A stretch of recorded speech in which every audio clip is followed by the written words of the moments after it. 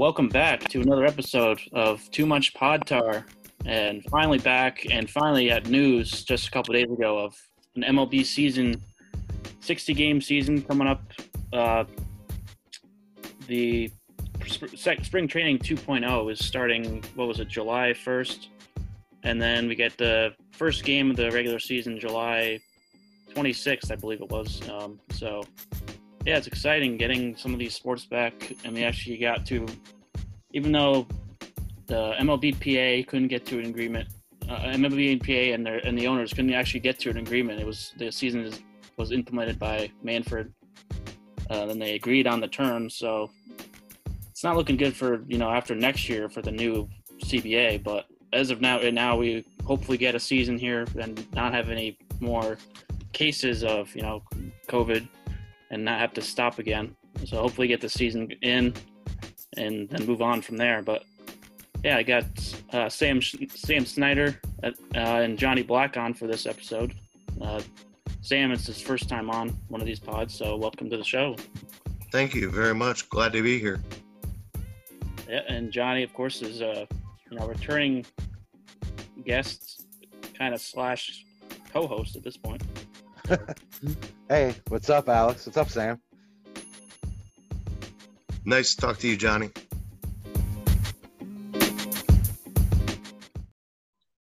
Yeah, so I guess we'll start off. What are you guys' thoughts on this season that's going to happen? Is it going to count? Do you think? So I've seen a lot of people say, "Oh, it's not going to count. It's not going to be a real the World Series champion is not going to be a real champion." Which I have my thoughts, but I'll ask for yours first. Well, I mean, for me, I had this conversation earlier today with a couple other people, and in my opinion, with everybody starting from the same point,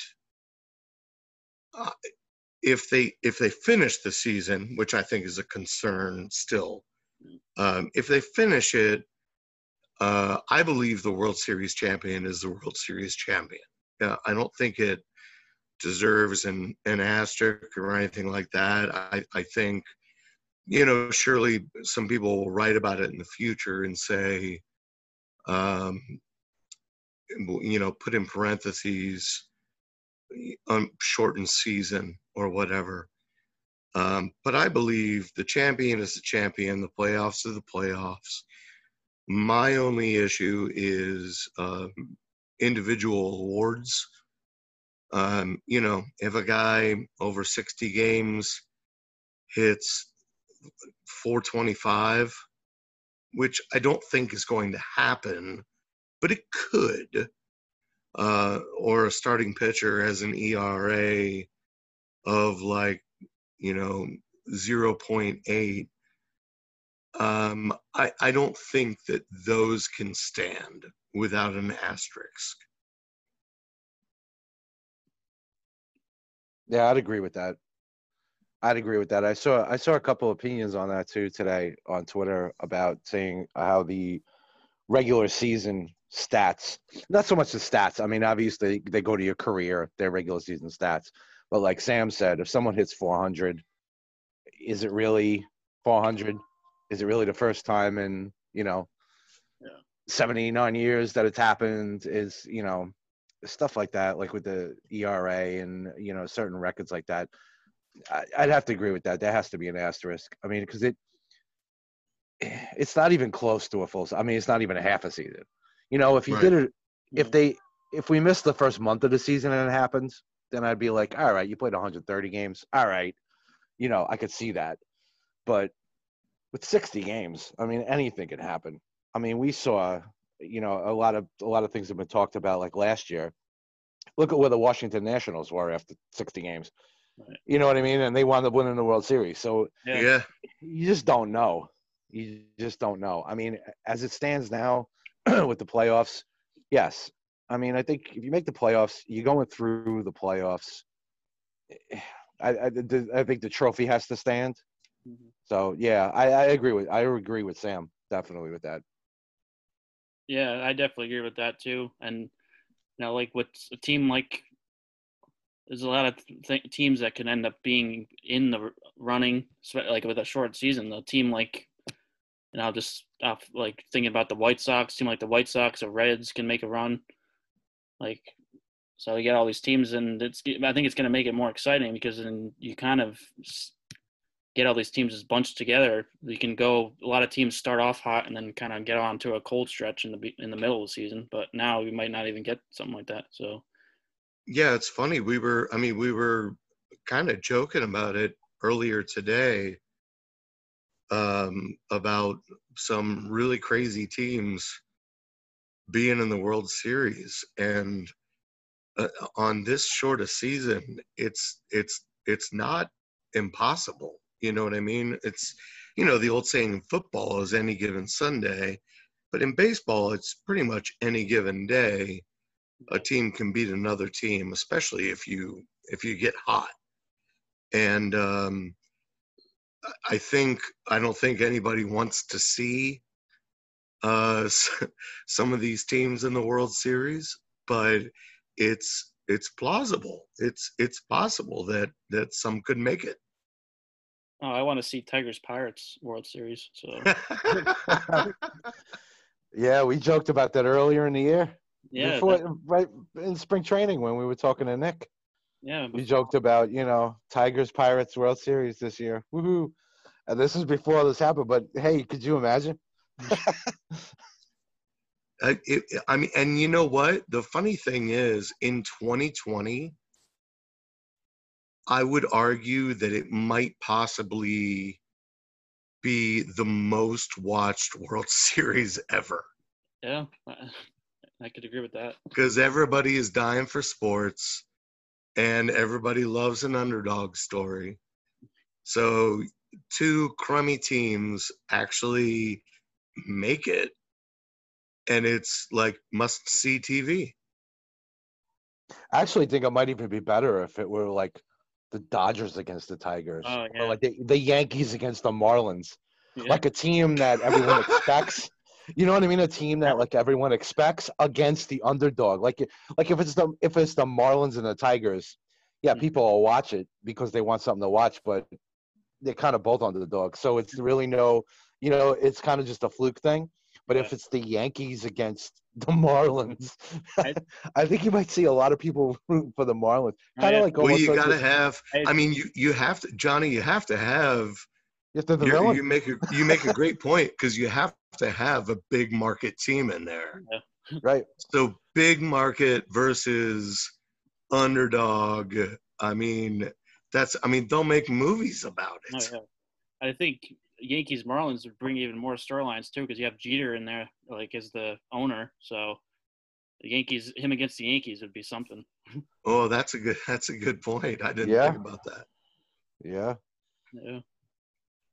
yeah. It's almost like the Super Bowl is not like that as much because you pretty much have fan bases everywhere, and you know there aren't a lot of surprises really in the Super Bowl. But I just know when you have a team like the Patriots that seem to go there every year, they've gone basically half the time in the last 20 years.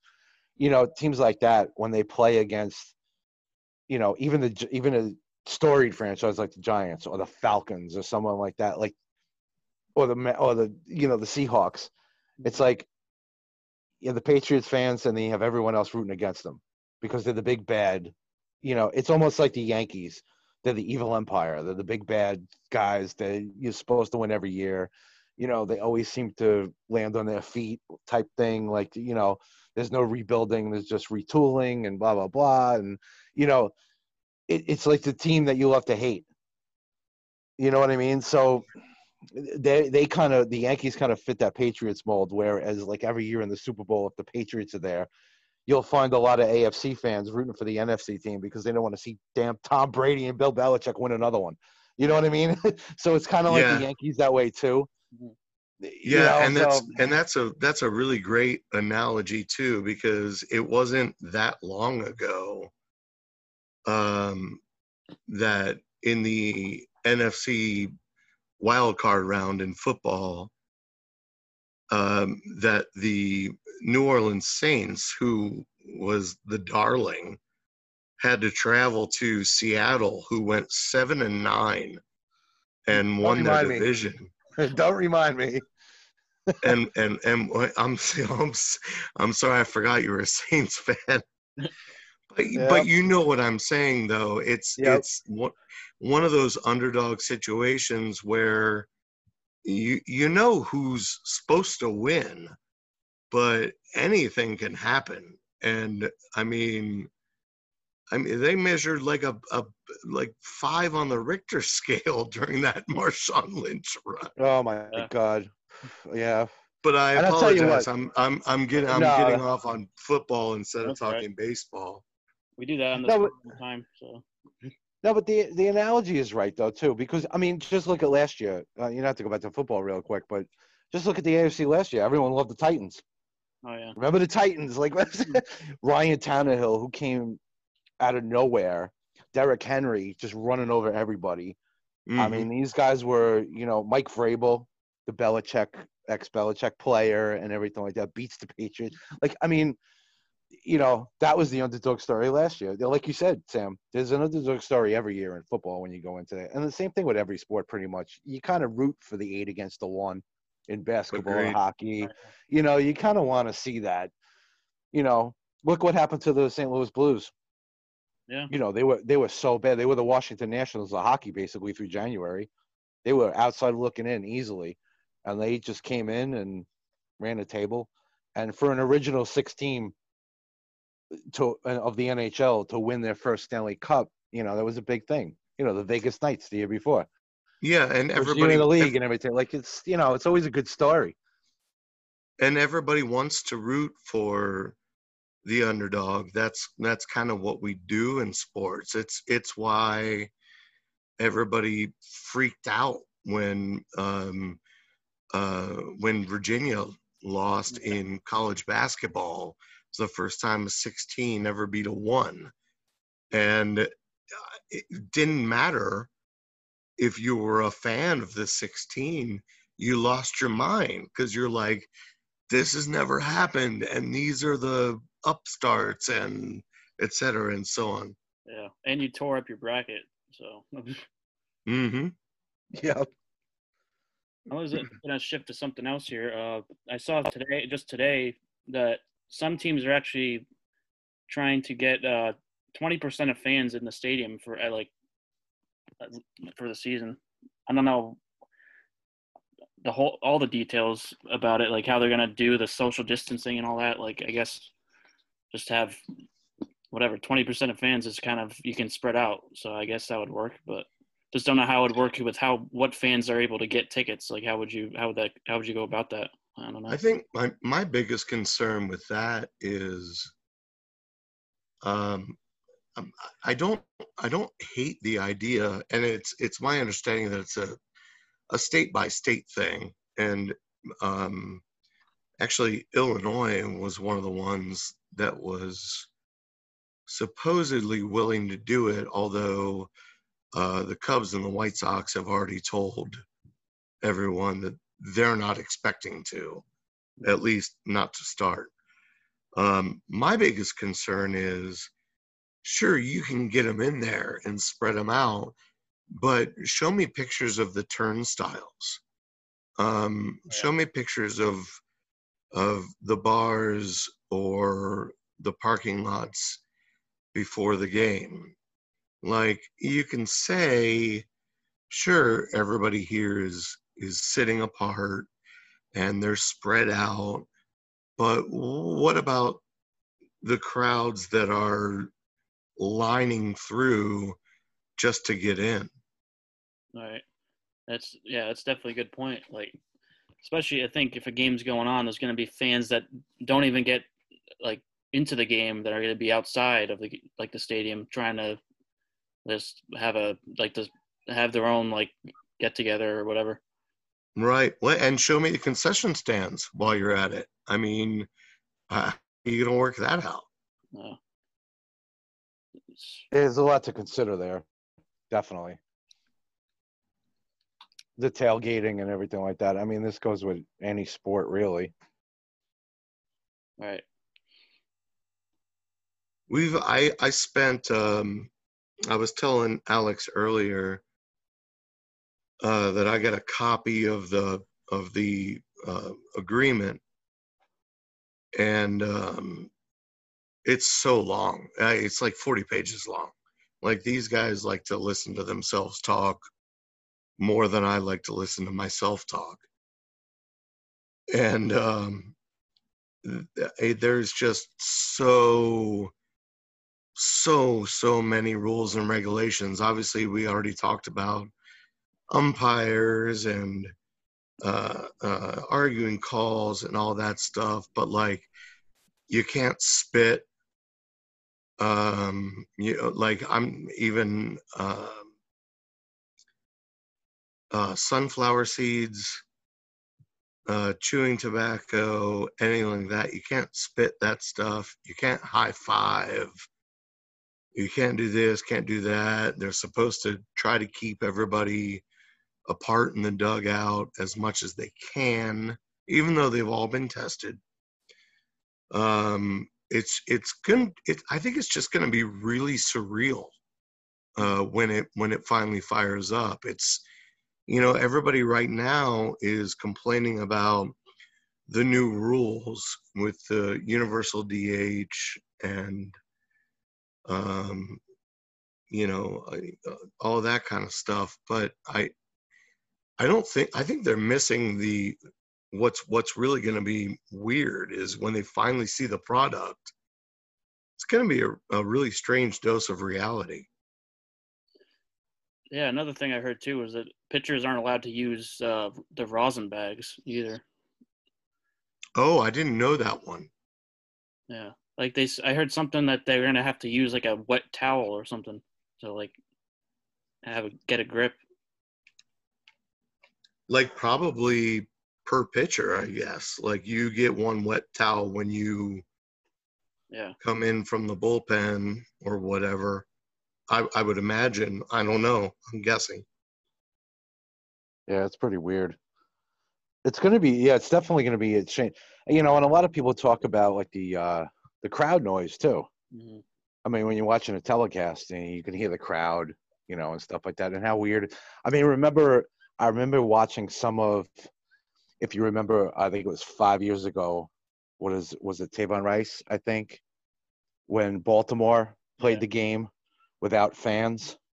Yeah. And I mean, the players were saying they could hear the announcers like from their booth, like on the field, because it's like a cathedral in the sense with the echoes and everything. I mean, you can hear everything.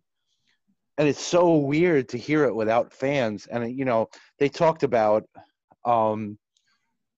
pumping in fan noise and stuff like that. But I don't know, are they going to do something like Korean baseball? Have like, have like the stuffed animals in the stands? Stuffed animals.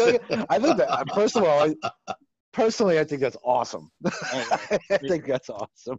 I mean, behind the batter, it's awesome. It's outstanding. I mean, dude, I want to see Jose Berrios pitching Aaron Judge with SpongeBob, like behind the umpire. That's what I want to see. But you know what I mean? Like, this is what I want to see, dude. I want this. I think it would be. Well, I mean, if it's gonna be this surreal and this weird, then just embrace it and have fun with it, man. And go full on. I mean, baseball is already in this offseason and alienated so many people that are so fed up either with the owners or the players. You might as well have a little fun, and maybe somebody calls their friend and says, dude, you got to see this. This is crazy. Yeah. And this is also how you get social media involved and market your players and stuff. I mean, when you have, like I said, like just say Jose Berrios pitching to Aaron Judge, you got SpongeBob and Patrick like sitting behind the umpire or something. You know what I mean? Like stuff like that. That's going to be on Twitter. It's going to be on Facebook. People will make memes out of it. Like, this is how you market. Mm-hmm. Granted, the concentration will be on SpongeBob and Patrick, not on Judge or Barrios. But I'm just saying, I mean, this is exactly how you get people to like have some fun with it again. Baseball they've gotten so stuffy. They really have. I mean, years ago with the bat flip stuff, the whole Jose Bautista thing, we all know how that worked out. Like Right. His whole bat flipped, and the next year Rougned Odor punched him in the face and everything like that.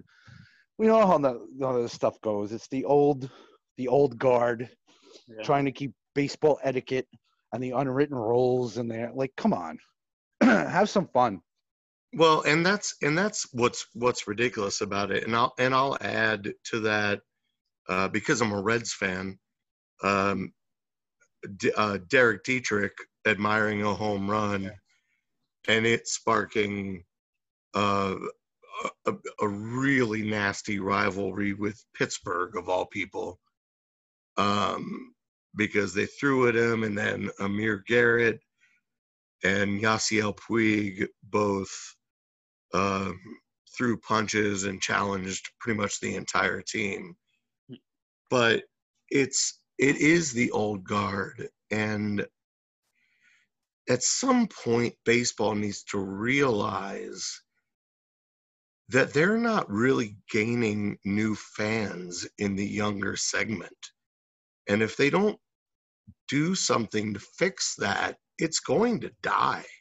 Like it's at some point they're just going to stop playing. And you could tell your grandkids there was a game called baseball that people played all the time, but it just kind of went the way of its fathers.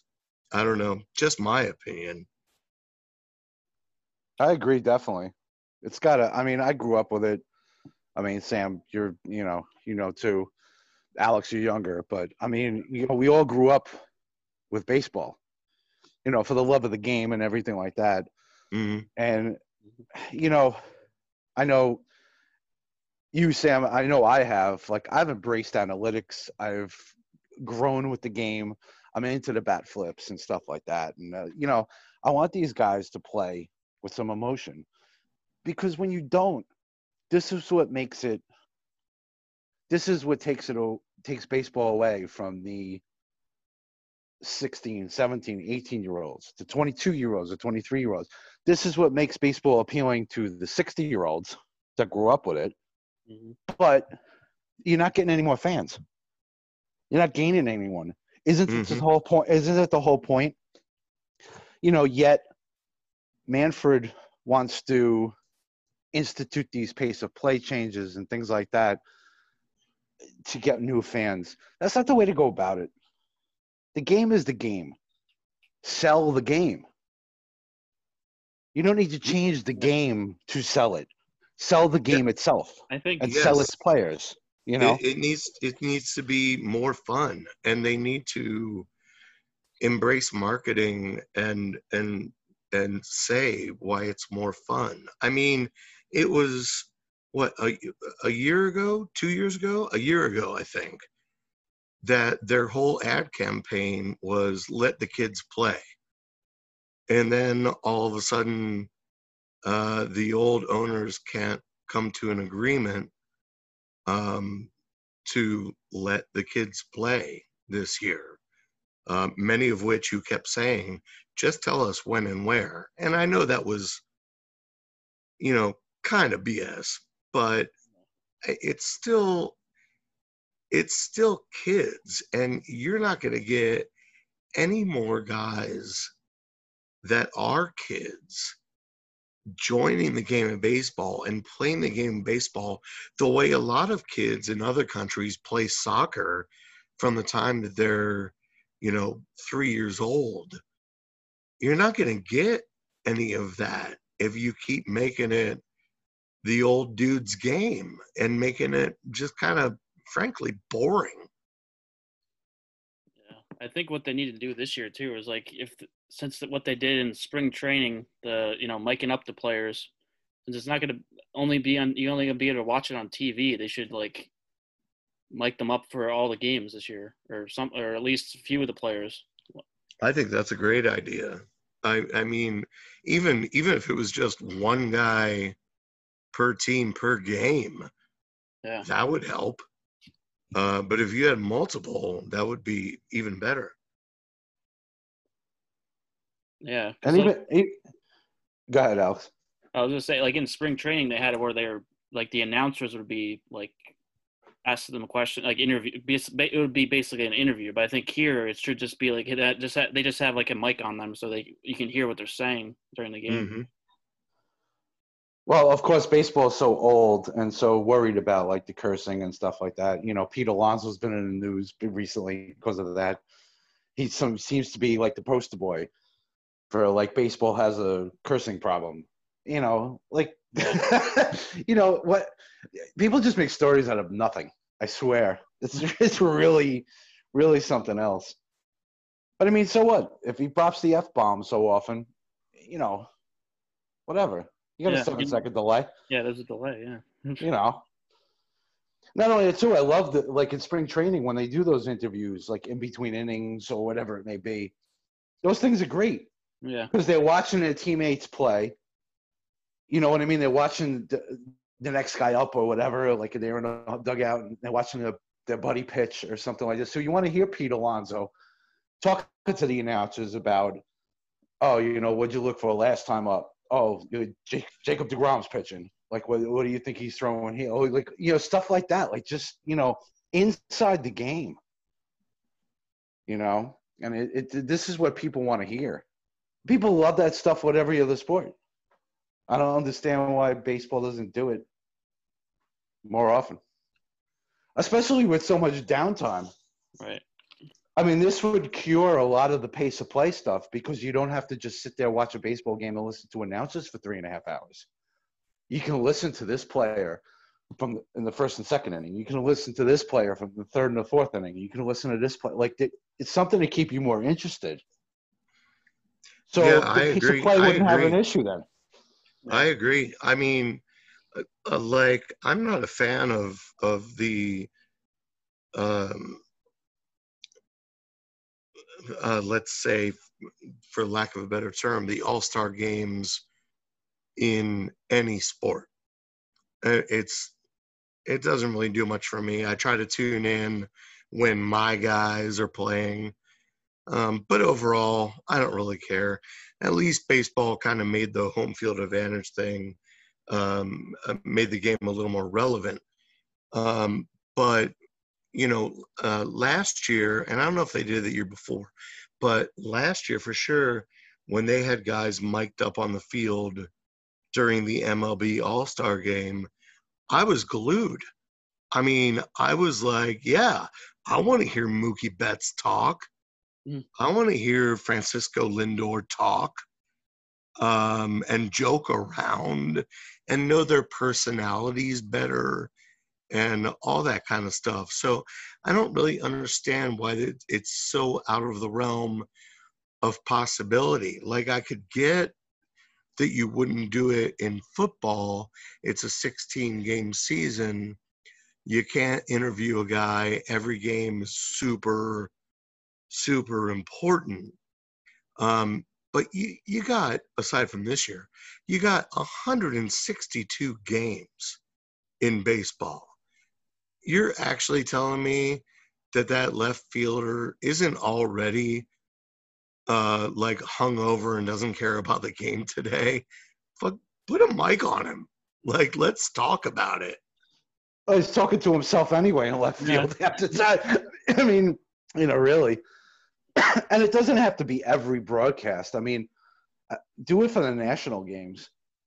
You know, and I know sometimes they do here and there, but, you know, I just think it could be expanded a lot more. Yeah, it's still pretty rare. I agree. Yeah, I think there was I think, what was it, 2 years ago, the All-Star game, they had Bryce Harper mic'd up, and he started talking about, like, the Cowboys because he's a Cowboys fan. So he started talking about, like, oh, Dak is going to go off this year or something like that. Like, see, that's the good stuff. That's the stuff everybody needs to hear, because most fans are not just baseball fans. They're just sports fans. So you start hearing a player talk about somebody in another sport, all of a sudden your ears perk up. Yeah. Yeah, and the cross promotion, just even with that, I mean, but not only that too, it's like, you get to know, all right, Bryce Harper's a Cowboys fan, wow, or he likes Dak Prescott, or stuff like that. Someone talking about their fantasy baseball team, they're like, oh, I hope he strikes him out because I got, I got Jake DeGrom tonight on my fantasy team, like, you know what I mean, like stuff like that, like, I want to see that. Like, I want to hear, like you said, like someone like Francisco Lindor or Mookie Betts, like Mookie Betts in the outfield. I want to hear him say, well, I wonder what Cody Bellinger's doing. I drafted him in the first round in the fantasy league. Like, you know what I mean? Well, now they're teammates, so that's a different story. But I'm just saying, like, that's the stuff, exactly what we're talking about. This is the stuff we want to hear. This is the stuff fans want to hear. Yeah, I think fans want to be, they want these players to be relatable. And the advantage that baseball has over football and hockey too is that they don't wear helmets. You see their faces. Yeah. You know what I mean? You can recognize them. Yeah. Like, I guarantee you, if you put pictures up of like the top 50 players in Major League Baseball, most fans wouldn't know half of them except for the people on their teams or the famous players. Like Judge or someone like that, like someone who's been in a Trout. But I mean, if you put Cody Bellinger up, do you honestly think like a Kansas City Royals fan, a casual Kansas City Royals fan is going to know who the hell that is? Probably not. Not without a Dodgers helmet. This is what I'm saying. Make their faces recognizable. Make them likable. Mic them up. Make them relatable. They're not relatable. They're not relatable, and you know what tells me that? Is this whole thing that went on this year. Billionaires against millionaires. It's just a bunch of rich people fighting. Because they see the players as millionaires. They don't see them as real people. We don't see the owners. We could say, oh, they're billionaires sitting up in their boxes, which they are. But a lot of people took the owner's side. Didn't see the players, as human beings. Mike Trout's having a kid. Bryce Harper's having a kid. They play fantasy baseball, fantasy football, just like everyone else does. They have fans in other sports, and they're fans of other players. We need to make these players relatable to the fans that pay money to go see them. And that is the issue that Major League Baseball has come into. And that's exactly what needs to be fixed. They need to be seen. And they need to be seen. And the one thing too, not to cut you off, Sam, but the one thing that was always a draw for kids playing baseball. You could be 5'9", 180 pounds, and play baseball. Mm-hmm. You didn't have to be tall like basketball. You didn't have to be big to play football. You didn't have to have a super strong arm. All you needed was hand-eye coordination and a good bat. And this is what drew a lot of kids to baseball. And because the average guy could play it. And now we've taken that away. The mentality of it has been taken away because now we're not relating to these players anymore. The way kids used to relate to like Willie Mays, Mickey Mantle, guys like that. We're not relating to these players anymore because now they're just millionaires. If you mic them up and make them relatable, like I said, they're fans of Bryce Harper's a fan of Dak Prescott. This guy, Mookie Betts, plays fantasy baseball, hopes this guy strikes out, whatever. You make them relatable again. You make them the average person again. They're not just millionaires on a field. They're actual human beings. They're actual players with a face and a voice. And that's what I think baseball has gotten away from. I think it's fascinating. There's been, several work stoppages in my lifetime, either lockouts, strikes, what have you. And this one it seemed a little different, but I still, from a lot of things that I'm seeing written on social media, there are still a lot of people siding with the owners, or maybe not siding with them, but saying these millionaire crybabies are doing this, that, and the other. And I'm the first one on the keys to say, well, who gave that millionaire crybaby his contract? Because I could tell you it's the owner of the team.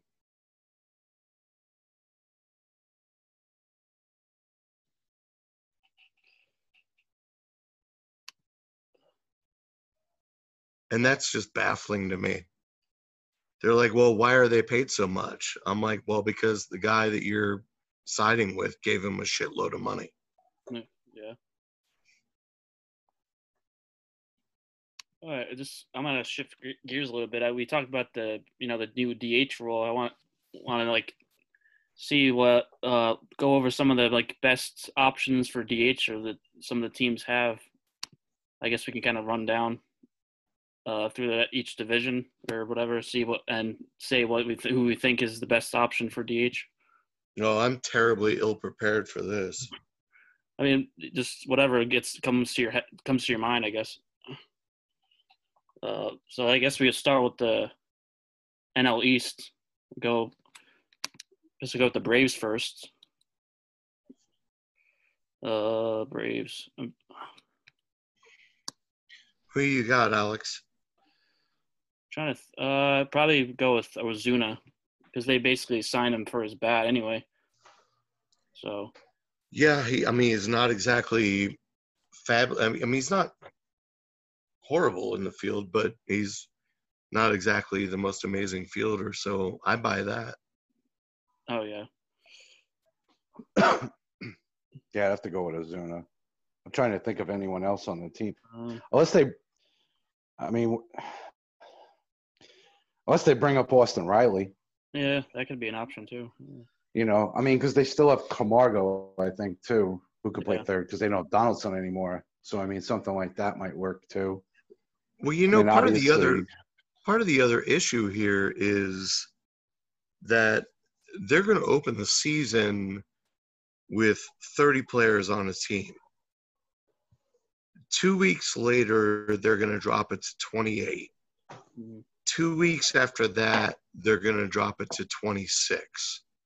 And that's going to be the roster size for the duration. There is no expansion for the playoffs. There's no, bringing up extra guys or anything like that. So they really have to pick and choose. I mean, obviously Riley is a great player, but they have to really pick and choose who's going to be on that roster based on waivers a lot of times to run the whole fucking season. Right. Yeah, and it's going to be used a lot, I think, especially in the beginning of the year when you have the 30-man roster and then go down to 28. I think it's going to be used a lot to rest guys. Yeah, even later on, even when it comes down to 26. I mean, this is Dave Roberts already came out with the Dodgers and said he's going to use it depending on matchups, depending on this, and that. So, I mean, as far as the Dodgers go, I know I'm getting ahead of ourselves, but, he already talked about like Justin Turner, like someone who's had injury history. I mean, you can look at the Brewers with Ryan Braun. Like, you got to take the obvious guys on certain teams. Right. And never mind the fact that who knows who's going to test positive and be quarantined or whatever. So certainly there are opportunities. I'm sure nobody is wishing for a teammate to get sick, but there's got to be some guys in the minors that are like, maybe. Yeah. Like cough on him a little bit when you go past him in the locker room. Right. I mean, there's probably already guys in the Rockies organization telling their families, well, I may have a chance because Blackman and two other dudes already tested positive. Yeah. We're going to see one of those Showgirls type things. Remember the movie Showgirls? I don't know if you guys ever saw it. Yeah. He trips her down the stairs like, oops. One of those things going on in the Major League locker room. And we're like, oh man, I'm sorry. I coughed on your towel before. I didn't mean to. Boy, I'm so sorry. That really sucks for you. Sorry, out 2 weeks. Oh boy. Let's go to the Nationals now. I think the Nationals pretty easy with Howie Kendrick. He's the obvious pick for DH for them. Yeah, I would say so. He's consistent. Yeah. He's consistent. And he's 90 years old and he's still consistent. Yeah. Oh, he's a beast last year in the playoff. He showed up for them. And not only that, Howie Kendrick's weird too because he had a stat I remember reading. I mean, this might have been a year or two ago, so don't quote me completely on this. But he had a stat almost like Joey Votto. Like Howie Kendrick went like 3 or 4 years without popping out to first base or second base or something like that. Like something weird. Like he didn't pop out to the infield for like 3 years. Wow. I love those. It's like an odd stat about him, and it was strange. Like I said, don't quote me on the exact numbers, but it was something like that. I love those stats, and I would tell anybody that listened about Joey Votto with that stat. Oh, that's amazing. Yeah. That's an awesome. That's just amazing. Such an underrated hitter. Yeah. I guess move to the Mets now. I think if Cespedes is healthy, he'll be the DH, but with him, you never know. So, but I think maybe Dom Smith is an option. I think the Mets would go with Cespedes, Cano kind of platoon. Yeah. Maybe against righties, because you could put McNeil at second. Right. You know what I mean? Stuff like that. And then have Cano at DH, and then against the lefty, maybe bench Cano. Yeah, Robbie's getting a little bit up there. I'm not saying he still doesn't field his position excellently. He does. But he's getting up there. So he's getting to the point where you might want to put a kid in that position and have him DH. I agree that it's probably Cespedes, but I think you can make an argument for Robbie. Yeah. I think I agree with Johnny. They can definitely go with like a platoon type of thing there. Mm-hmm. I guess the move to the Phillies. Jay Bruce is probably the easiest one there, but then I would say probably McCutchen could go there too since he's coming back from his torn ACL. He needs some rest, so he'll probably go there some days too. Yeah, I'd agree with that. I think Bruce. I don't think I even knew that Jay Bruce was on the Phillies. Yeah. Yeah, he'll be there. I mean, and he'll be the main DH, I think. Yeah. Left-handed hitter. He's going to face righties 3/4 of the time. So, I mean, he'll be the main guy. If there's a tough lefty in there, maybe they, if they have another right-handed hitter, they can move to the outfield. If they want to move Kingery around or whatever, right. Put McCutchen, give him a break. But, yeah, it'll be Jay Bruce. And Bruce was actually – I haven't followed him nearly as much in the last couple of years, but as a Cincinnati fan, obviously I know him well. And he actually hit lefties very, very well in his career in Cincinnati. So obviously you're going to play the matchups, but who knows? Yeah. And then to finish off the NL East, the Marlins. Let's see, I'm trying to. I'm actually gonna DH for the Marlins. I Oh, don't. This is breaking news. I've been signed to the Marlins to DH. they did get Jesus Aguilar, so I think There you go. that's probably the one they go with. Yep, I agree with that. Oh yeah, without doubt. They don't have Justin Bour anymore, so No. go with Aguilar. Yeah, that's an easy pick there. I think a lot of these are fairly simple. Yeah. I mean, if there's the obvious choice like a Jay Bruce, someone who's and Jay Bruce did hit lefties better, I think, when he was younger. But I think with the bat speed slowed down a little bit. I think it's just, and plus matchups, lefties generally pitch better against lefties. So you can't always just look at the hitters' stats against them too.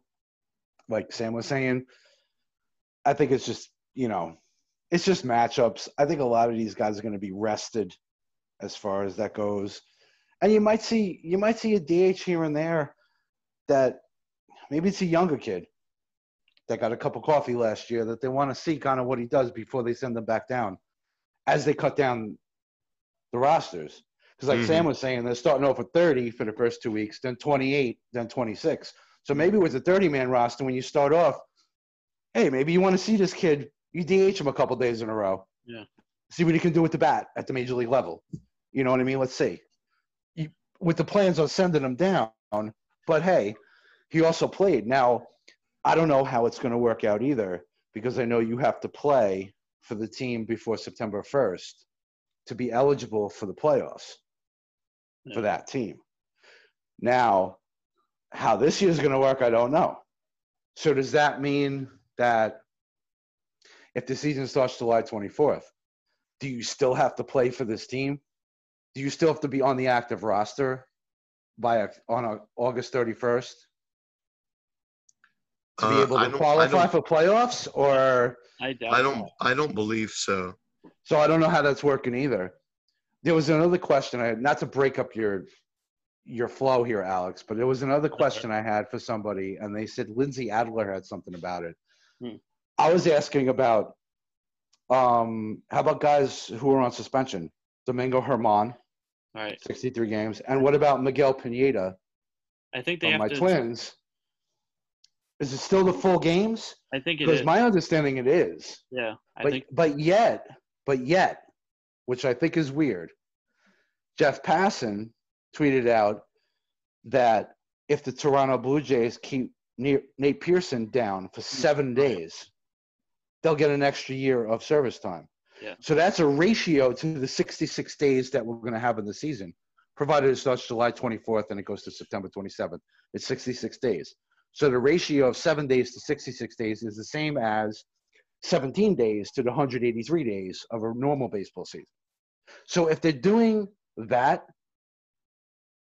with the players' union, they agree to, I don't even know if that, I'm assuming they agree to it, that they can use that as 1 year of service time. That's your cutoff. Why don't they cut down the suspensions? I mean, because a guy like, say, Miguel Pineda, Miguel Pineda, whatever, he was supposed to miss 39 games this year, which have been effectively a quarter of the season. So he's losing a quarter of his pay.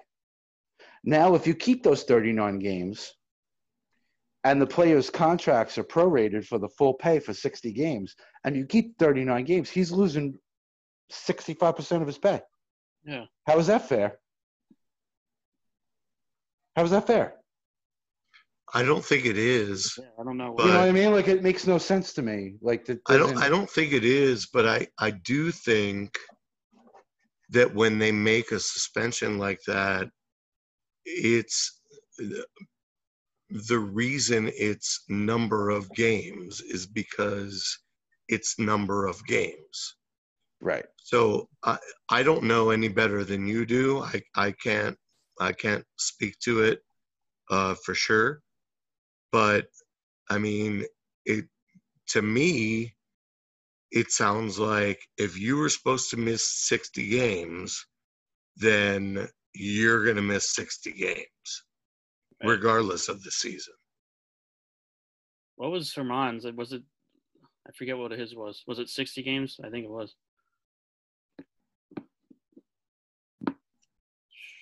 Herman's, I believe, is 63. Yeah. So that. So he would miss 60 games of the season, and the first 3 games of the postseason.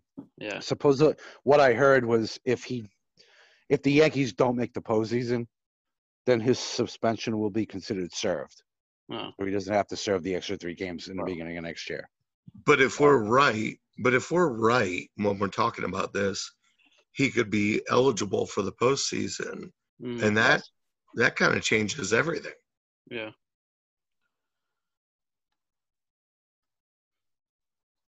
Right, so he would be eligible for the postseason anyway. I mean, if it was a regular season, he would still be eligible. Right. I'm just saying on the short one, you could be like, well, he can't play all season. Oh, we made the postseason. Now all of a sudden we got this dude coming back, and he's looked pretty good. That'd be a story. Yeah. Yeah, it's kind of weird if they would bring him back even. Yeah, I don't know. I mean, if he does miss the whole season and the first 3 games of the postseason, do you actually bring him back? He has a pitch. Yeah, no, I don't think they would. You know? I'm just saying it's an I think interesting idea. I think too I think once the postseason starts, I don't know if you're even allowed to bring anybody else on unless somebody gets hurt. Oh, that's right. Yeah, because they said once it gets down to 26 players, that's where you are. There's no expanded roster. Yeah, I think other than if and this would be interesting, other than if somebody gets the virus, you can replace them. Yeah. So wouldn't that be fascinating if somebody was like, yeah, that guy got COVID, so we're bringing Germán in. What if somebody like faked the virus? Like, I don't know, like the Yankees had Clint Frazier on there, and then I was like, oh wait, he got the virus, so we're gonna bring him on instead. Yeah, so we got to get rid of him, but we're bringing in this guy. That seems fair. There's so many questions. At this point, Clint Frazier wouldn't do that for the Yankees. Oh, no. No. He'd be like, screw you guys. Yeah. You guys been trying to trade me for the past 3 years. Get the hell out of here. I'm not faking a virus for you. Yeah. Oh, my God. Anyway, let's move to the Central. Cardinals is kind of a tougher one, I think, but I feel like they would go with like kind of a revolving door with their DH, because they can just give like some of the other guys, they can give guys rest here and there, like maybe have Matt Carpenter go there since he's older. Yeah, I'd put Carpenter there. He's lost a lot in the field too. Yeah, he's basically a first baseman at this point. I mean, if that, you know. I agree with that. And the Central is one of those divisions where everybody's got players that play multiple positions. So if you got somebody that can swing the bat, why even bother throwing them out there? Right. Let's see. I guess the Brewers. Probably say Braun for the Brewers. Yeah, it's got to be Ryan Braun. Definitely Braun, no question about it. Yeah, he can still field, but yeah, 36. Again, it's another guy that's getting a little bit older. They got to bring up a younger guy to start playing in that outfield. I think it's got to be Braun. Well, they have the outfielders now. I mean, I'm just wondering at first base, don't they have? They got Justin Smoke. Yeah. To play first. Yeah. I mean, so you could see Ryan Braun, Justin Smoke flip-flopping at first base. I mean, you know, they got options there too. Yeah. But they don't even need to flip-flop as long as you've got both bats in the lineup. Yeah. Yeah. They also got Avisail Garcia too for the outfield. Yeah, Garcia, Yelich, and Kane will be the outfield. Yeah. But you never know who else they want to move around. I mean, like I said, day off for somebody. So, but Right. Braun will be the main guy there. I mean, I he's had agree. back injuries. He's 37 years old. They're gonna, keep Yeah. him as healthy as possible in case they make the playoffs. Is he 37? I thought he was 65. Oh, Yeah, probably closer to 65. probably. His back is 65. Reds fans think he's 65 Yeah, I wouldn't doubt it. because he's been ruining us for years. He was on my Brewers Mount Rushmore, actually. Oh wow. Yeah, Ryan Braun. I mean, Well, he should be. Yeah. he's been there 15 years. He won Rookie of the Year. He's got an MVP. Say what you want about the steroids stuff, but the guy's been a face of the franchise since 2006. I mean, Yeah, and a lifer. Yeah, And a he's a lifer. lifer. I mean, it was him, Molitor, Yount, and Bob Uecker. Those are my four for my Milwaukee Brewers. Yeah. Oh yeah, we gotta finish those up too. Yeah, I'm working on the Twins one. Yeah. So You gotta- I'm a little more than halfway done. I just want the Reds to be last. The Yankees will. You just can't decide, Sam. That's why. I'm having a really hard time. Reds are tough. Imagine trying to do the Yankees one. Yankees Yeah, are tough, too. I feel your pain. I think we're in the same boat here. Yeah, Yankees, Red Sox, those are the tough ones. Yeah, Reds, Dodgers. Yeah. Dodgers another one. Dodgers, I Even- did that one. That was pretty tough, yeah. I had it. Giants too. Oh, yeah. I mean, long history. Yeah. Let's see. What other teams? Oh, Cubs. It's got to be Schwarber. Yeah, I would think so.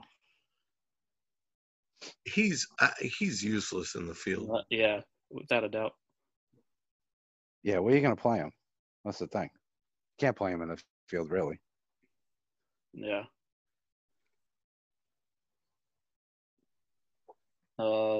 Let's go to your Reds. Who? Aquino.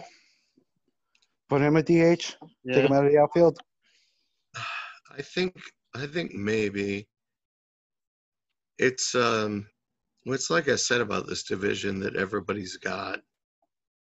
In this division, everybody's got so many guys that play so many different positions.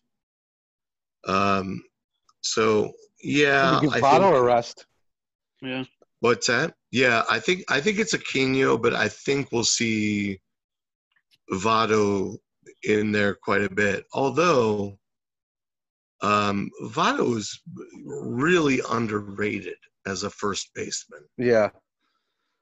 I'll give him And, that. He's going to want to be on the field, too. Yeah. He likes being on the field. Oh, yeah. Oh yeah, he loves to play, man. He loves to play. He loves Yeah. to talk to the guys on the base. He loves to screw with the fans. But yeah, I think Aquino is probably the number one option. Oh, yeah.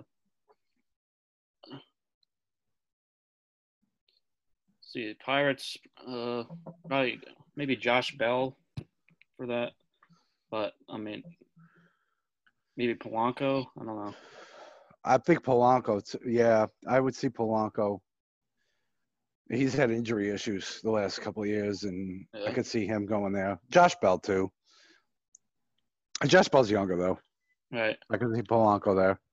Yeah, they're both great hitters. Yeah. So either one would be fine. Yeah. Here's another good thing too. Like I was just gonna mention, like, what if they can end up wanting to trade him too, but like this year I don't know what's gonna happen with that. What even is the trade deadline, or is there even one at all? And if I didn't see one. August 31st. What is it? It's August 31st. but even Okay. then, The trade. Yeah, it's the trade deadline. It's even August then, like, 31st. is anybody gonna want to trade people this year? Like, then you have to trade them, and you have to go to a different city, and like with all this virus shit, like That's what's so weird about it. I mean, I don't think you're going to see any major trades this year. No. But you still got guys on last year's of their contract, so it kind of sucks. Yeah. It kind of sucks for the teams that are trading these guys because usually you could trade a guy for a rental for a couple months in the playoffs and be like, yeah, we'll get these prospects back or whatever. This year it's going to be it's going to be a lot shorter, so I don't know how much value are they going to have that much value? I don't know. And not only that too, Well, with I think usually when you get to like July 31st, some teams are out of it. I think at this point, if you start the season July 24th, I mean, at August 31st, we're going to be 30-something games in. It's only really half the season. So who's really out of it? Right. You know what I mean? So I don't know how many teams you're going to see making moves because so many teams will be still involved. I mean, if you're 12-22 compared to 22-12, I mean, it's 10 games. Yeah, you only have a month left, but I don't know. I just think it's going to be totally weird. Yeah, I don't know. I tend to think that some of the smaller market teams that are more concerned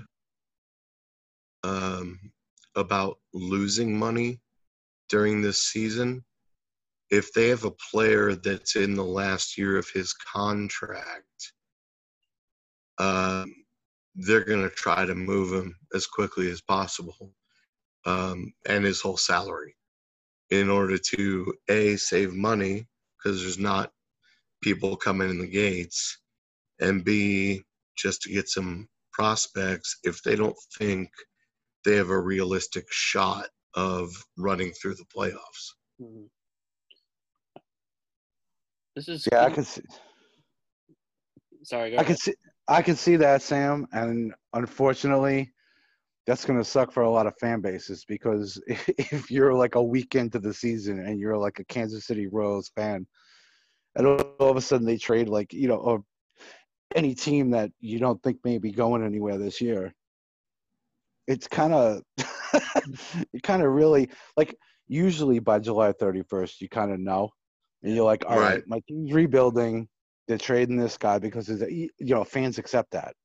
At this point, if they try to trade a player like earlier than the trade deadline, you're kind of giving up on a 60-game season, and fans are going to be like, dude, everyone's got a shot in a 60-game season. What the hell are you doing? Like, I don't know. No, I think that's a great point. Specifically thinking about not even just guys in a contract here, but guys that maybe signed a contract with an opt-out clause. For instance, the Reds got Castellanos, and he has an opt-out after this year. Now, do I think they're going to trade him? No, I don't. But if stuff's not going good, or we get a couple injuries, and we're like, we might be screwed, and we think that he might just opt out, then I don't know. Get what you can get. I forgot about Castellanos. He'd be the perfect DH for them. Oh yeah, because he stinks in the field. He does. It's true, but most of our outfield stinks. Yeah, Castellanos mashes though, man. right. That dude crushes it. He does, but he sucks in the field. Senzel has made strides, but he's not anything amazing. No. Winker. I like Winker a lot. I like Winker a lot. I think he's gonna. I like Winker a lot, but not in the field. Yeah. Yeah. And Aquino surprised me because he was faster than I thought he was out in right field and did a great job last year. But any one of those guys could be your DH in Cincinnati. Yeah, you guys would actually be set if you could settle Senzel down to be actually an average center fielder. You guys would be fine in the outfield. Yeah. But That's a question mark. And Senzel's had some injuries, and Some Jesus. the guy's. I mean, he's got vertigo. He's got migraines. He's got ankle and ligament issues. There's just always something. And the vertigo thing actually, I think, is the one that bothers me the most. But I guess that's a story for another day.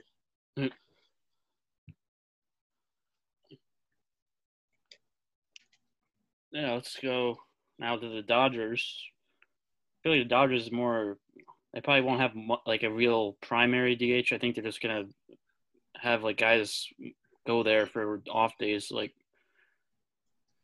Matt Beatty, Jock Peterson.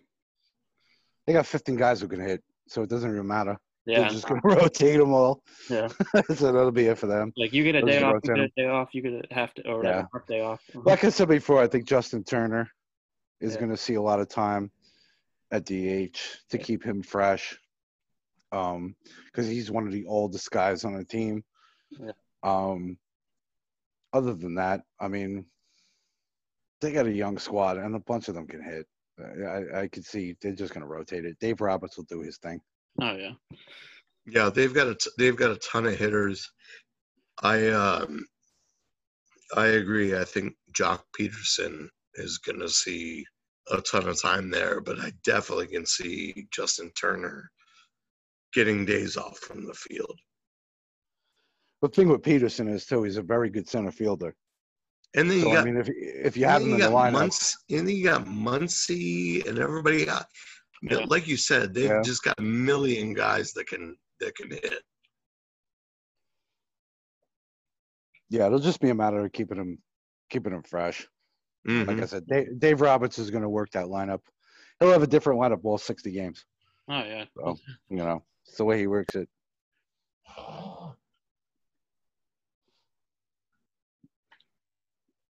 Then for the D-backs, probably go with Jake Lamb, because he's had a lot of injuries. Oh yeah, hands down, I think. Well, maybe they finally bring up Yasmani Tomas. They bring him back. Yeah. They paid the dude like $70 million for 6 years. Yeah. They still have him, I think, for one more year. It's like, what the hell?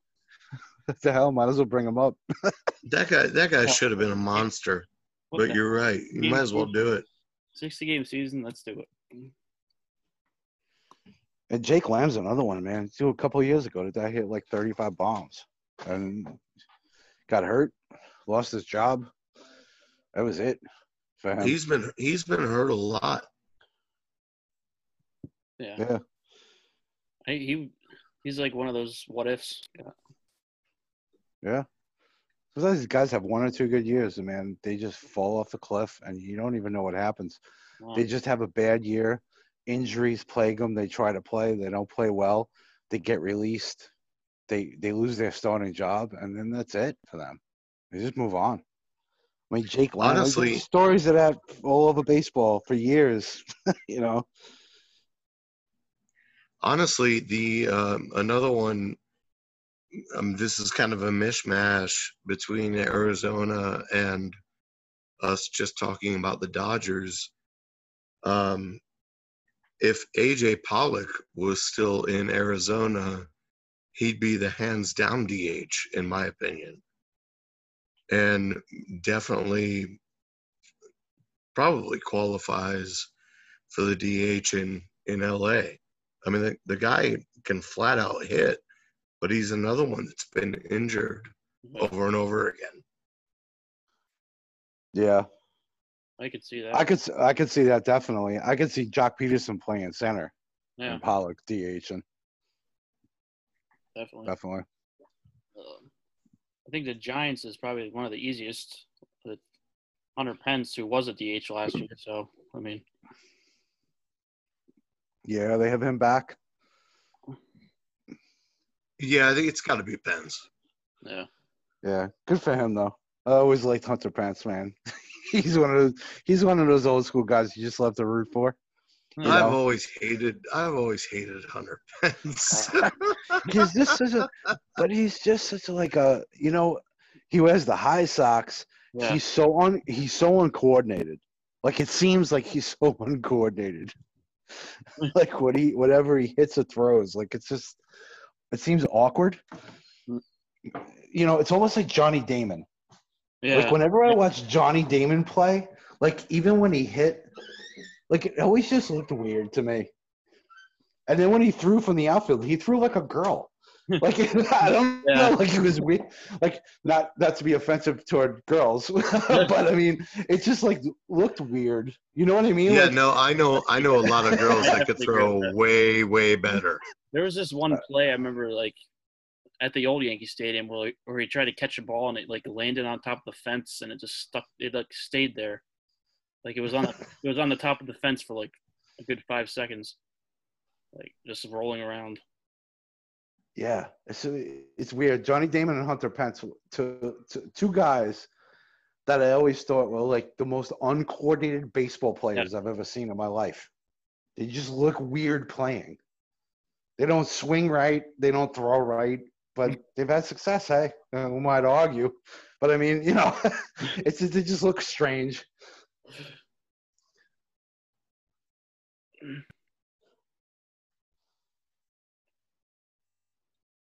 Let's see. Rockies is next. Probably Daniel Murphy. I forgot they even have him, but Murphy and Desmond. Oh, I forgot that too. Murphy and Desmond. Oh yeah. Probably platoon there. Right. Yeah. Desmond played the field a little more than Murphy, but Murphy stinks in the field. He's always stunk in the field. Oh yeah.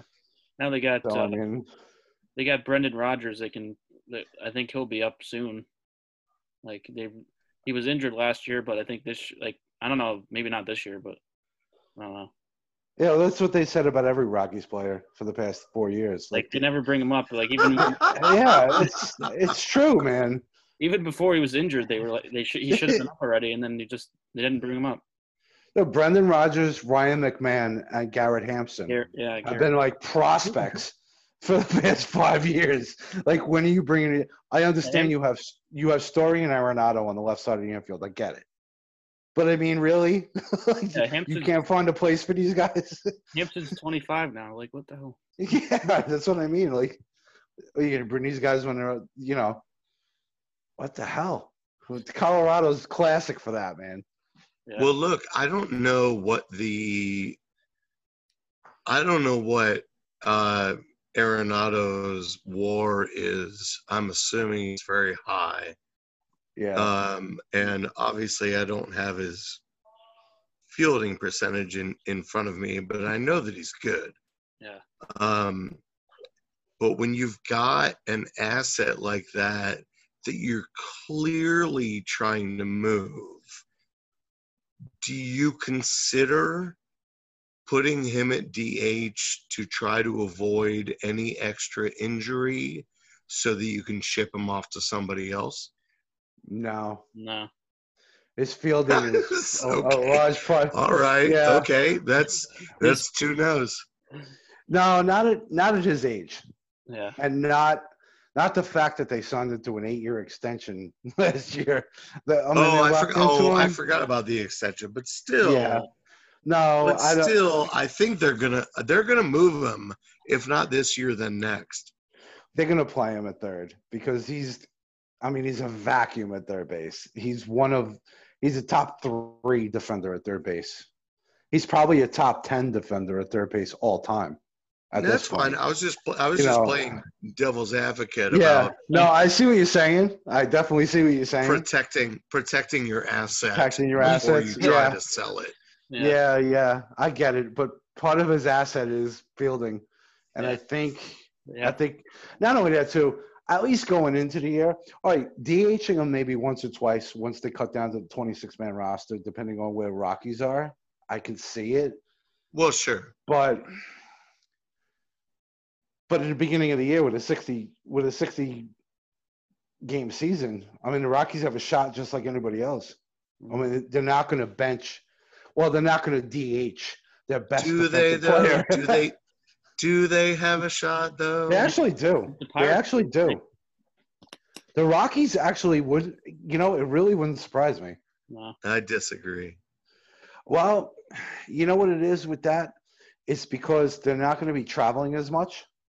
So the hangover from going to Coors Field to somewhere else may not be as bad for their hitters or as Good long point. or as more Good often. point. And they do it. I mean, Herman Marquez, John Gray, what he did second half of the year last year, the pitch is not horrible. I don't know. I don't know. And now with the new divisions, I mean, look at who they're going to be playing. I mean, yeah, they play the Giants. The Giants stink. Right. Arizona's a decent team. Dodgers are good. All right, that's fine. San Diego, they're young. We'll see. I like San Diego. Yeah. But they're also playing the Angels, who I think could be a dark horse in a 60-game Right. season. Mhm. If Trout's an absolute, who knows with Trout, he could have one of those like absolute beasts of like a 60-game stretch where he hits 410 Well, we should. and 25 home runs, but we should mention that. We should mention that because Trout can opt out because his wife is pregnant. Right. Oh. This is true too. I don't think he will. I'm just saying. Harper too Yeah. for the Phillies. These are the things that. God, See, that's the tough thing. Don't even put that in my head because Garrett Cole's wife is also pregnant. See, these are the things you don't know. I'm just talking about if everyone plays. Yeah. If everyone It's plays, almost like instituting the DH in the NL, which a lot of purists don't like because it cuts down on strategy. It's almost like the opposite is trying to look at this season and seeing who is not going to play as a strategy. Yeah. yeah, it's going to be interesting. Well, I'm going on the premise that everyone's playing at this point Yeah. because no one's opted out yet. So I think you have to, yeah. But I think I honestly going back to the Rockies. I mean, I think they honestly have a realistic shot. Yeah. Ever in a 60-game season. I mean, look, they're playing the Mariners. They're playing the Angels. They're playing the Rangers. A lot of people I know are on the Rangers this year. I don't know why, but I just don't see it. All right. I don't either. Here's a fun question: who has a better chance? It's because of their rotation. Yeah, Who has a better chance, the Rockies or the Mariners? Rockies. Rockies. Yeah. Rockies. The Mariners haven't had a chance in years. Who do they remember that one pod? We were like, who do they even have? Yeah.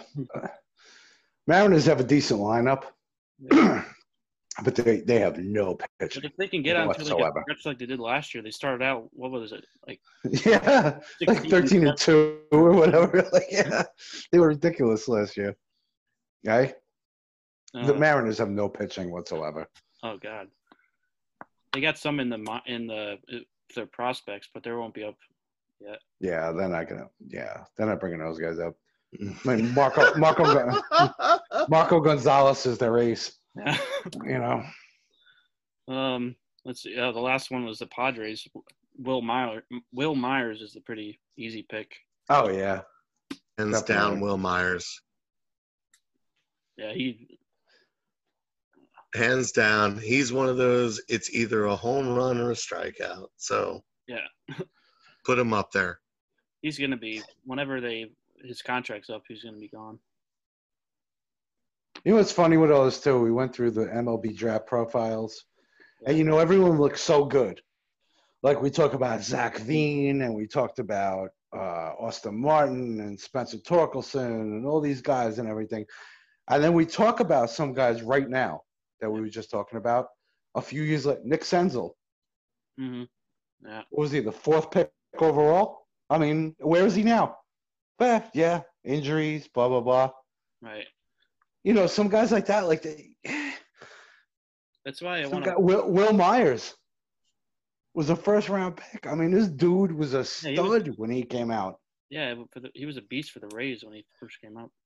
And what happened? Yeah. You know, you never know with these guys. You can't predict the next Mike Trout. That's why I want to. That's why I want to do an article on like looking back on one of the years. Like go look back on like the 2015 draft or something. Yeah, you'd have to go back definitely at least 15, if not farther back than that. 2012. Because you got to figure if guys get drafted, if it takes them say 3 years to make it to the majors, even out of college at 21, if they make the majors at 24. Even if it takes them 3 years, it takes them another 3 years to really acclimate. Yeah. And become something.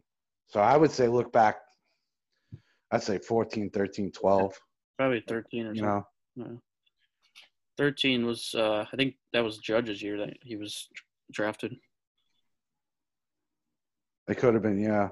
Was that Correa also? Yeah, I think so. Carlos Correa? Yeah. Yeah.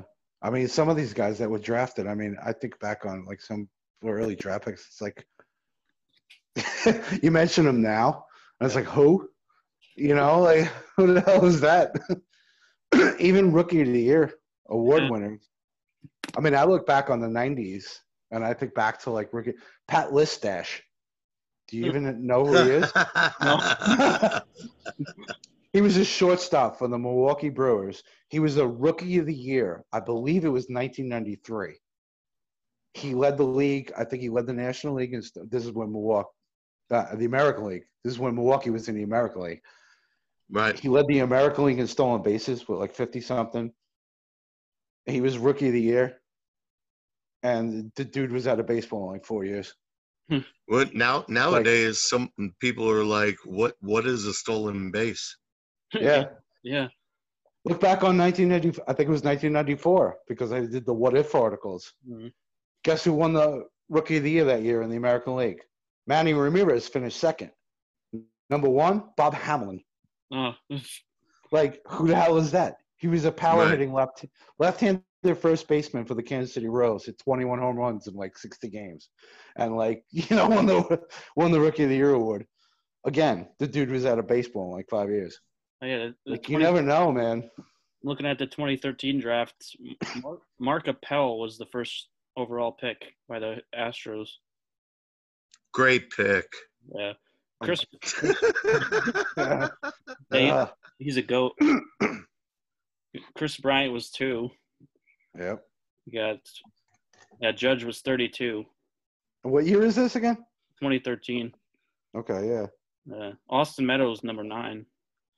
Oh, okay. Clint Frazier was 5th overall. Wow.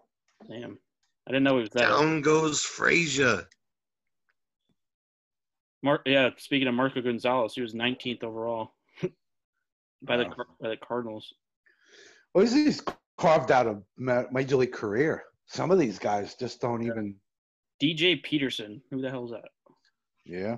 Phil Bickford. This is what I'm talking about. Trey Ball, 7th overall pick. When we talk about these guys in the draft profiles, yeah, everyone sings their praises, not just us, but everyone else. Yeah. That's why they're first-round picks. But you know what? 90% of them won't last 3 years in the major leagues. Nope. That's the way it goes.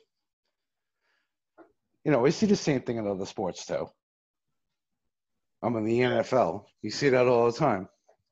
Some guys are 5th. I mean, how many first-round picks have busted in the NFL and been out, but like 2 years later they're gone? Yeah. You know what I mean? Like, I think that's the way it is, man.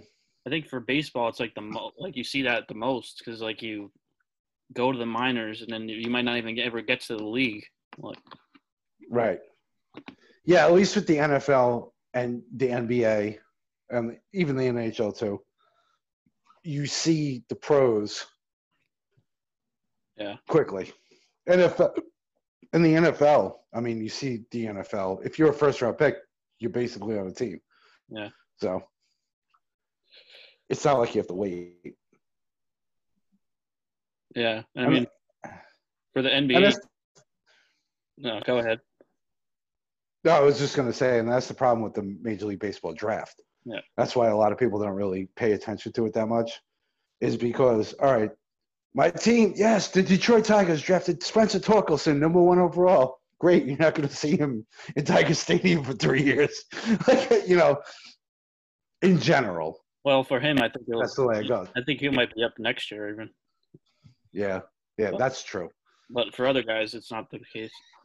I haven't paid attention to the MLB draft in years until I started working at the Scarecrow. Did you get into it a little bit this year? Did you? Well, it's just, I mean, frankly, it's boring to me for the same reason you just said. It's going to be years before I see this guy. So, yeah, I'll follow my team and I'll follow all the articles and write-ups and stuff about what someone is doing in the minors. But, excited about people that are drafted in the first 2 rounds, even third, fourth, whatever. In baseball, you're just like, cool, man, I'll see you in 7 years. Yeah. That's true. Yeah. That's Especially why. God. That's why I think that this year was only 5 rounds. I think they to begin with 40 rounds was too many. They need to do 20 or something. Mm-hmm.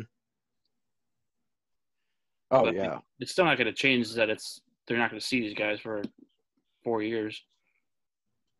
I think it's good that they abbreviated it, frankly. Yeah.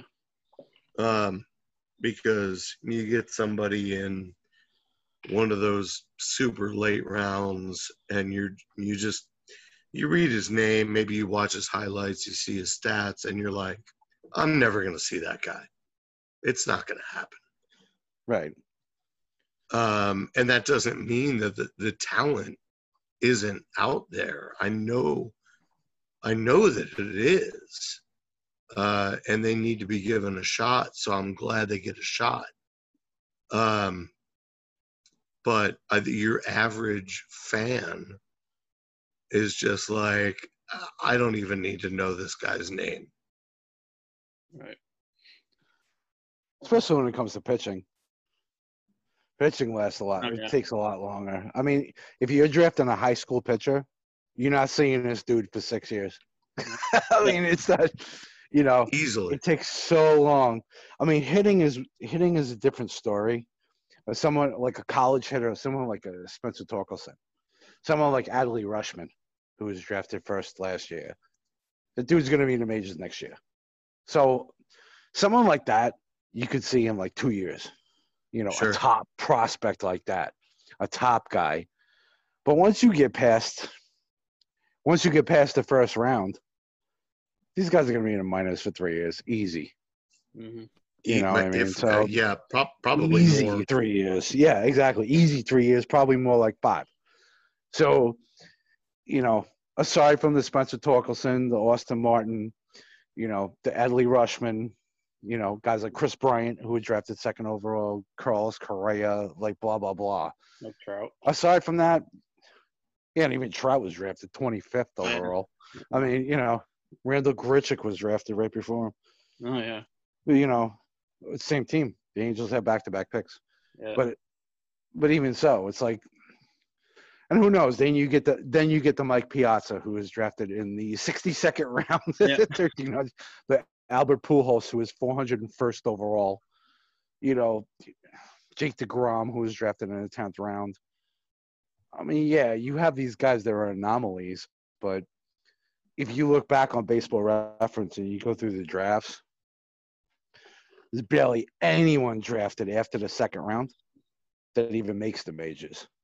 Right. Yeah. So, like you said, it's not worth it for fans to watch it because it's like, all right, not only am I not going to see this guy for 3 to 5 years, but I might not ever see him.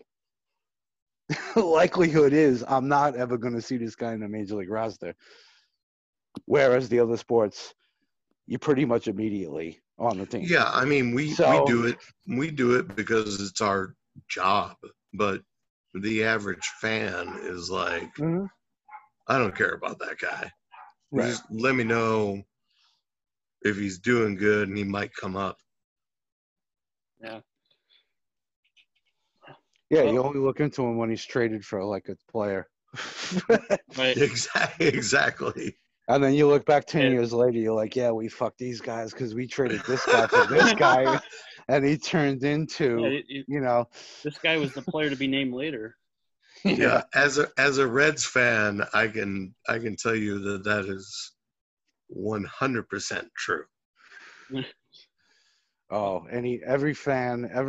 trust me, every franchise has gone through that. Been like, damn. Just looked at the trade later on and been like, damn. If we only held on to that guy. If the Mets only held on to Nolan Ryan. Oh. If the Reds only held on to Didi Gregorius. No, yeah. Well, anyway, I think we've been going a little while, but yeah, baseball. We get baseball in a week from today. Spring training. Spring training. So, yeah. Is it June? Yeah, it's June 24th. Son of a bitch. What day is it? I know, right? Coronavirus got everyone.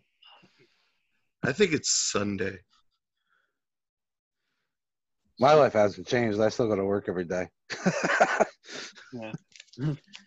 I know you have, and I appreciate you working, even though it doesn't affect me.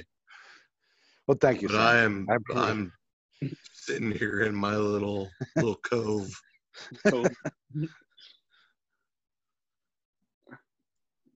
Yeah, well, thanks for coming on, guys. I don't know if you want to just plug yourselves quick. Yeah, I'm on Twitter at jball0202, and you can find us at Scorecrow on Twitter, Facebook, Instagram, and Reddit, and YouTube. All social media, and YouTube. That's right. Yeah, that's about it. Check us out. A bunch of stuff going on. Constantly putting out articles. MLB keeping you busy through the COVID thing and leading up to the seasons coming up. Glad to be here, Alex. I'm on Twitter at buy and sell you, and of course the Scorecrow as well on all platforms.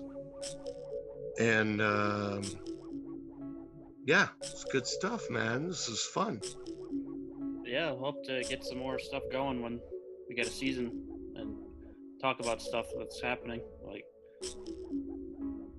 I'm excited about it. Yeah. I can't wait. You can find me on Twitter at Alex Keeler. Yeah, they both said the Scorecrow stuff. You can find all that stuff. You could be doing the Mount Rushmore articles, as we talked about before. And then, as the season rolls around, probably get some fantasy stuff going too. So that'll be exciting. So we're excited for a season to finally be coming. Hopefully it sticks. There's no pushback. No shutdown again after more cases come or something. I think we're gonna get it though. I think I'm hopeful that it's gonna push through all the way, and we'll see. In the end of or whatever it is, the end of into October, I guess. We'll see who's on top, who gets the championship this year. So yeah, we'll be back another episode, probably a couple weeks when the season's about to start. I guess we'll have another episode. So yeah, as always, you can never have too much pod tar.